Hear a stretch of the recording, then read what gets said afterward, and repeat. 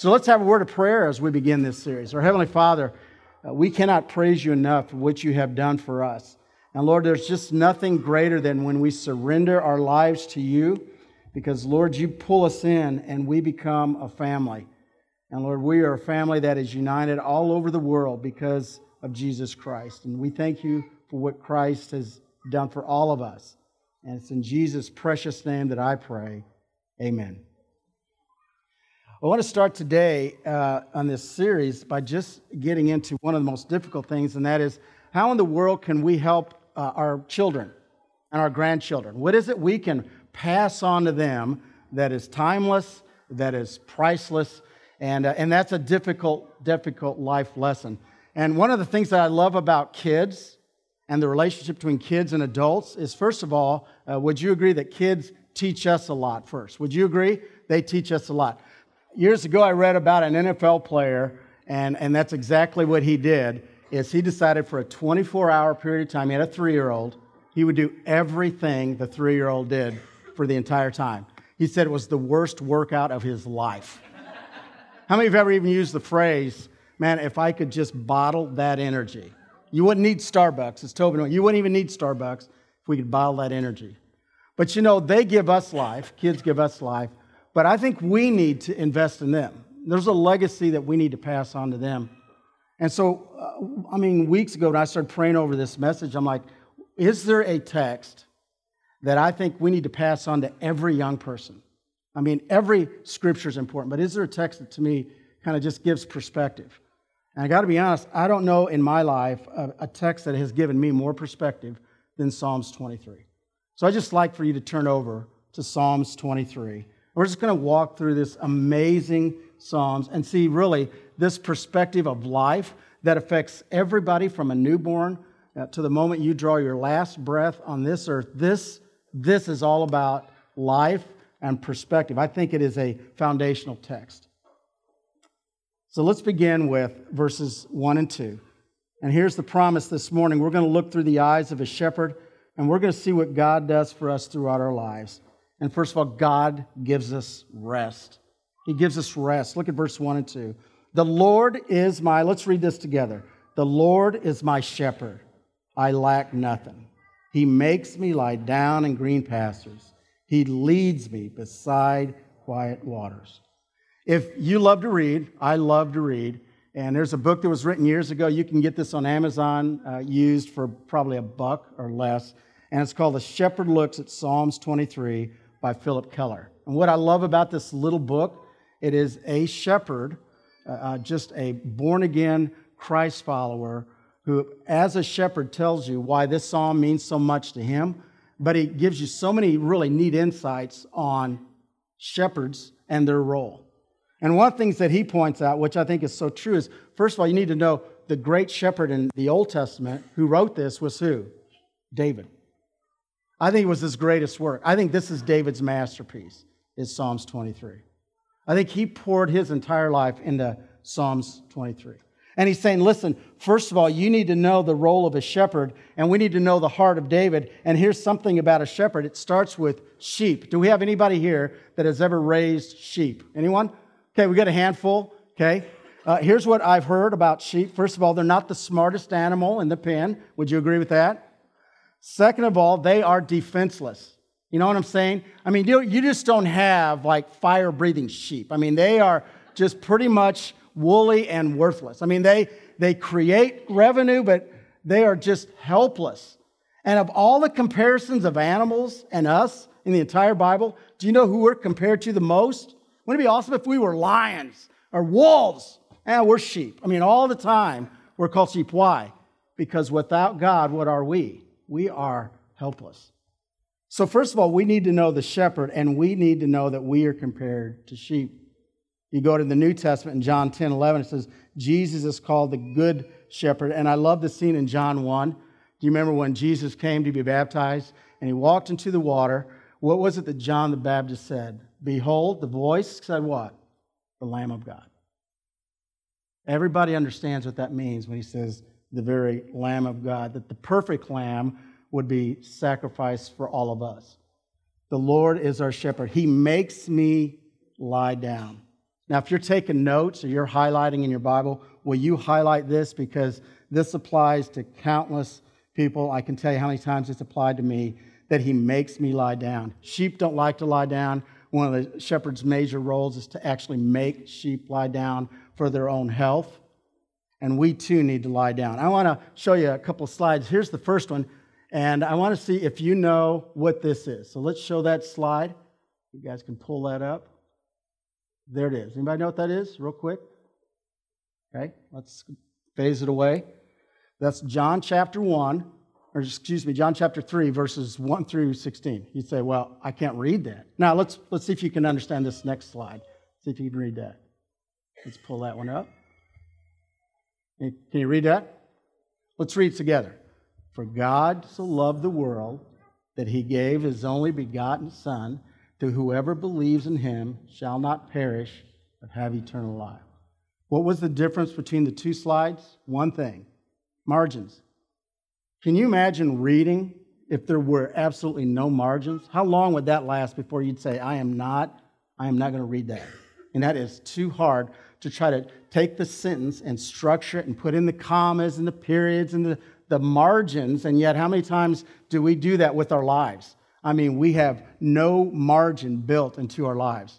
My guess is some of you this morning, this week, you are stressed to the max because you organized yourself in such a way that there was zero margins. And when you have zero margins, let me ask you this, is there usually collateral damage because of that? Do people pay when you have no margins? Yes, they do. We all pay for it. And we all do it too many times. There's another book over the years I've loved. It's by Dr. Richard Swenson, and it's called Margin. And here's a quote, and I want you to listen carefully to his words. We must have some room to breathe. We need freedom to think, permission to heal. Our relationships are being starved to death by velocity. Wow, he nailed that. No one has time to listen, let alone love. Our children lay wounded on the ground, run over by our high-speed good intentions. Sometimes we think if I can just cram one more thing into my schedule, that's what I need to do. And there's a reason why one of the 10 Commandments is to obey the what? Sabbath. Because Sabbath means rest. This week, some of you, have you actually rested? I heard somebody say one time, sometimes the most spiritual thing in the world is to take a nap. Can I have an amen? Yeah, that's exactly. Sometimes we need margin in our life. And I love that picture of He makes me lie down. Now, here's what God's done in my life. I bet He's done it to you. When you don't have margin in your life for a long period of time, God will bring margin into your life. And how does He do that? Abruptly. He'll say, you can't have you don't have margin. I'll take care of that. I can't tell you how many times I've been in the hospital, especially men, and I'll visit them, and they're like, I think God's trying to tell me something. I think so. And usually God's trying to just slow us down. Second of all, God protects us. He gives us protection. Psalms 23, verses 3 and 4. Let's read this together. He refreshes my soul.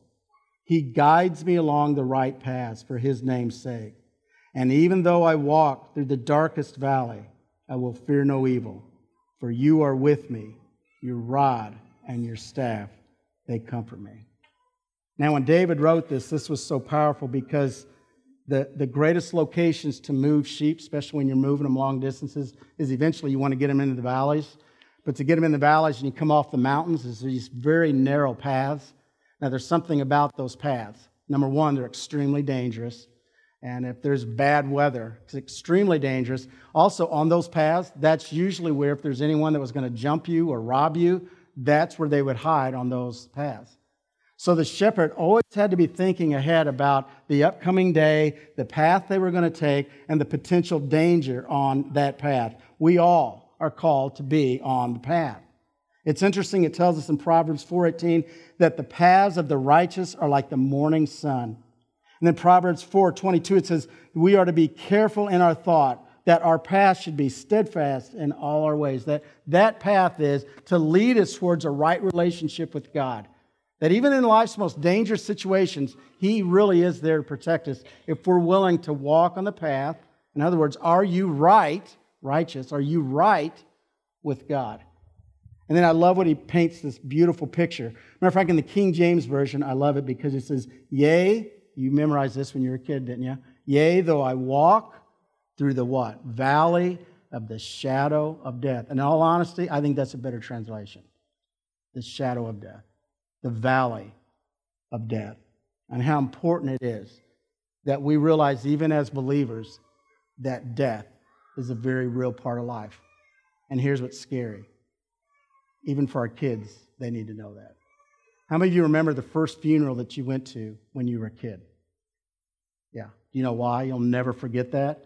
That has a profound effect on you. I remember I was like 12, and I remember my mom holding my hand. Now, when you're in junior high, you do not want that. I'm like, what are you holding my hand for? And she goes, I just thought you needed that. I'm like, no, I didn't need that. So I'm like brushing her away. But what I remember most about my mom is actually when I was about 10. I was at the kitchen table, and I said, Mom, can you tell me how my dad died? I really need to know how Dad died. And I just saw the tears start to well up, and she said, I've waited for you to ask. I wasn't going to say anything until you asked. And she began to weave the story, my dad's dreams, his ambitions, and that he went in for what he thought was a flu shot and took some blood work, and they took further tests, and he was dying of lung cancer. My dad was a heavy smoker. He was a carpenter back in the day with asbestos, and that was in February. In May, he died. So I was just shy of 4, and for years, I just didn't even know how to ask the question.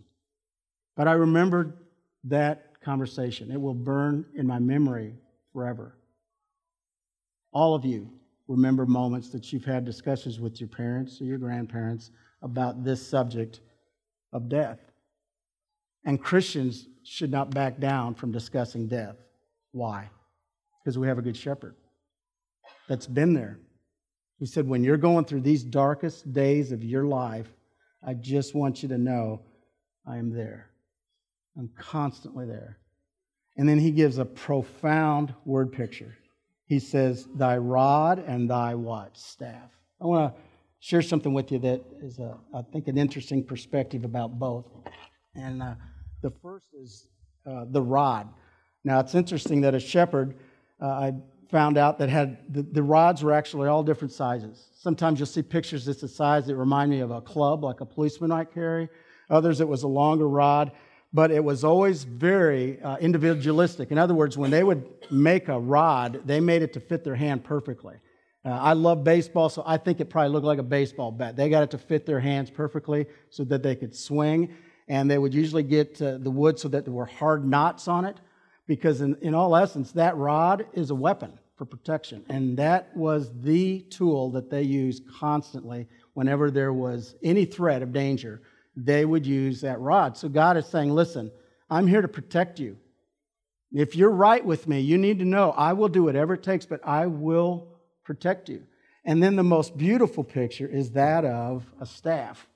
Now, when a shepherd uses a staff, here's two of the things that they did that I think are just awesome. One is of the sheep world. Do you know what type of sheep wanders away all the time? Just like us. Lambs. Kids. How many of you have ever had your kid get away from you for like 20 seconds in a store?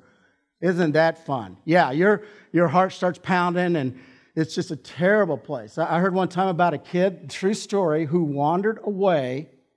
It ended up unfolding to almost an hour. I mean, you can only imagine the panic. Finally, they actually, you know how they shut the store down, the doors and everything? Call came in, and they said, we found him. And he's in the office. The manager has him in his office. So he walked in, and the mom sees him, hugs him, and starts bawling. Now, the kid's actually drinking milk and eating cookies. And then he started crying. Why? He didn't know he was lost until he saw his mom, and then he realized, not only am I lost, I'm going to pay on the way home. You've been there too, okay? But here's this beautiful scene as a lamb will get away, and that shepherd will gently reach out, and he'll pull that lamb in. The other thing I thought was interesting, they said they actually have favorite sheep. And that was almost a way of teasing their favorite sheep. Like they'd be wandering around and they might poke them, and they'd do the same thing. They'd reach down and they would pull them in. Sometimes the shepherd would actually hold them. I think, boy, what a picture of God with us. When we go through these times in life and we feel like we're kind of wandering away from God, and you just kind of sense God pulling you back in, isn't that an awesome place to be? He wants to be there for everybody that's here today. Because I guarantee some of you, I know, maybe this week or these last few days even, have been hard. You need to know that the shepherd is there with you. But here's what I love the most. God gives us overflowing joy. Again, let's read verses 5 and 6 together. You prepare a table before me in the presence of my enemies. You anoint my head with oil. My cup overflows. Surely goodness and the love will follow me all the days of my life, and I will dwell in the house of the Lord forever. You prepare a table before me. Once again, months before they would move the sheep, a shepherd would always walk way ahead, and he'd start strategically planning where the best places were for the sheep to eat. And they would call that the table, because that was the lush food. That was the land that he was eventually going to get them to. And I think in my life, some of the most amazing memories that I have, and I bet you're the same way, are at your kitchen table. Some of your greatest conversations, most meaningful conversations take place at that table. One of my favorite holidays of the year, honestly, is Thanksgiving. And I think it's just because of the memories of being at that table. God loves when His folks come together. He loves that. He's doing everything He can to prepare the tables in our life. And then there's this really interesting verse that says, you anoint my head with oil. Now, let me pause there and why that really is important. Why would they anoint these sheep with oil? And here's what happens, especially in the summer season. There's all these insects. And what happens is they get in the sheep, and it gets so bad sometimes with the sheep that they'll get so annoyed that they'll actually bang their head against the ground or ram it against a tree. Now, how could something just small and annoying get them to the point that they're ready to run their head through a tree? Well, think about the little pains that we have in our life, the things that just drive us nuts, especially when we schedule too much in our life. These things always happen. It's things like long lines and slow drivers. It's the hole in your tire. It's the hole in your sock. It's the cracked window. It's the broken dish. It's the countless small things that give us a headache. And have you ever wanted to run your head through a wall? Am I the only one? Like these little things start adding up and adding up and adding up, and you're like, I just want to hit something. I just want to run my head through a wall. Maybe I'm the only one that's ever felt that way. God says here's what happens. The shepherd, he pours the oil, actually lets it run down the sheep's face. And they said it's amazing how it will almost change their countenance just like immediately. Why? It's this frustration is pulled away.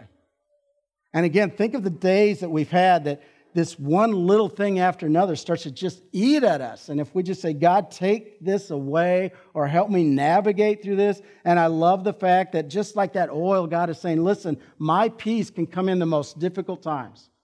Man, I can bring something into your life when the world is just going crazy. You can take a deep breath and know, you know what, God is with me. And eventually, I have found, if you step back and kind of just breathe in and let God start working, you can actually start laughing about some of the situations that come your way. You really can. You just say, you know what, this is nuts, that I've got this worked up over this, and I just have to just breathe and let God do what God does so well. God will do everything for us, so as it says in verse 5, that our cup overflows, that we have life, that we have energy, that we have abundance because of all that God has done for us. And then he concludes this amazing Psalms with this perspective. Surely goodness and love will follow me all the days of my life, and I will what? Dwell in the house of the Lord forever. That there's hope. Our kids need to know that. They need to know that there is hope. Everyone in this room needs to know at the end of it all that we have hope. Because I don't know if you've ever had this conversation with your friends Man, I can't tell you how many times I've had, especially we'll come out of funerals and we'll say, what would you do? What would your family do if you didn't have the hope? If you didn't have the hope of God and the hope of Jesus Christ at the end of your life, what would you do? Seriously. Because all the stuff you own, when you draw your last breath, guess what? It doesn't mean a thing. It doesn't matter how big your house is. It doesn't matter how nice a car, how many trophies, possessions, positions you've had. It means nothing. When you draw your last breath, if you don't have the hope through Jesus Christ, where are you? But man, when you have Christ, when you or your loved ones draw their last breath and there's hope in that room, that is amazing. It is priceless. This week, I'll be honest, was a hard week at Sherwood Oaks. We had 2 funerals, Thursday and Friday. The Hepner family on Friday, and I'd love for all of you just to continue to pray for the Hepner family. On Thursday was a good friend, passed away.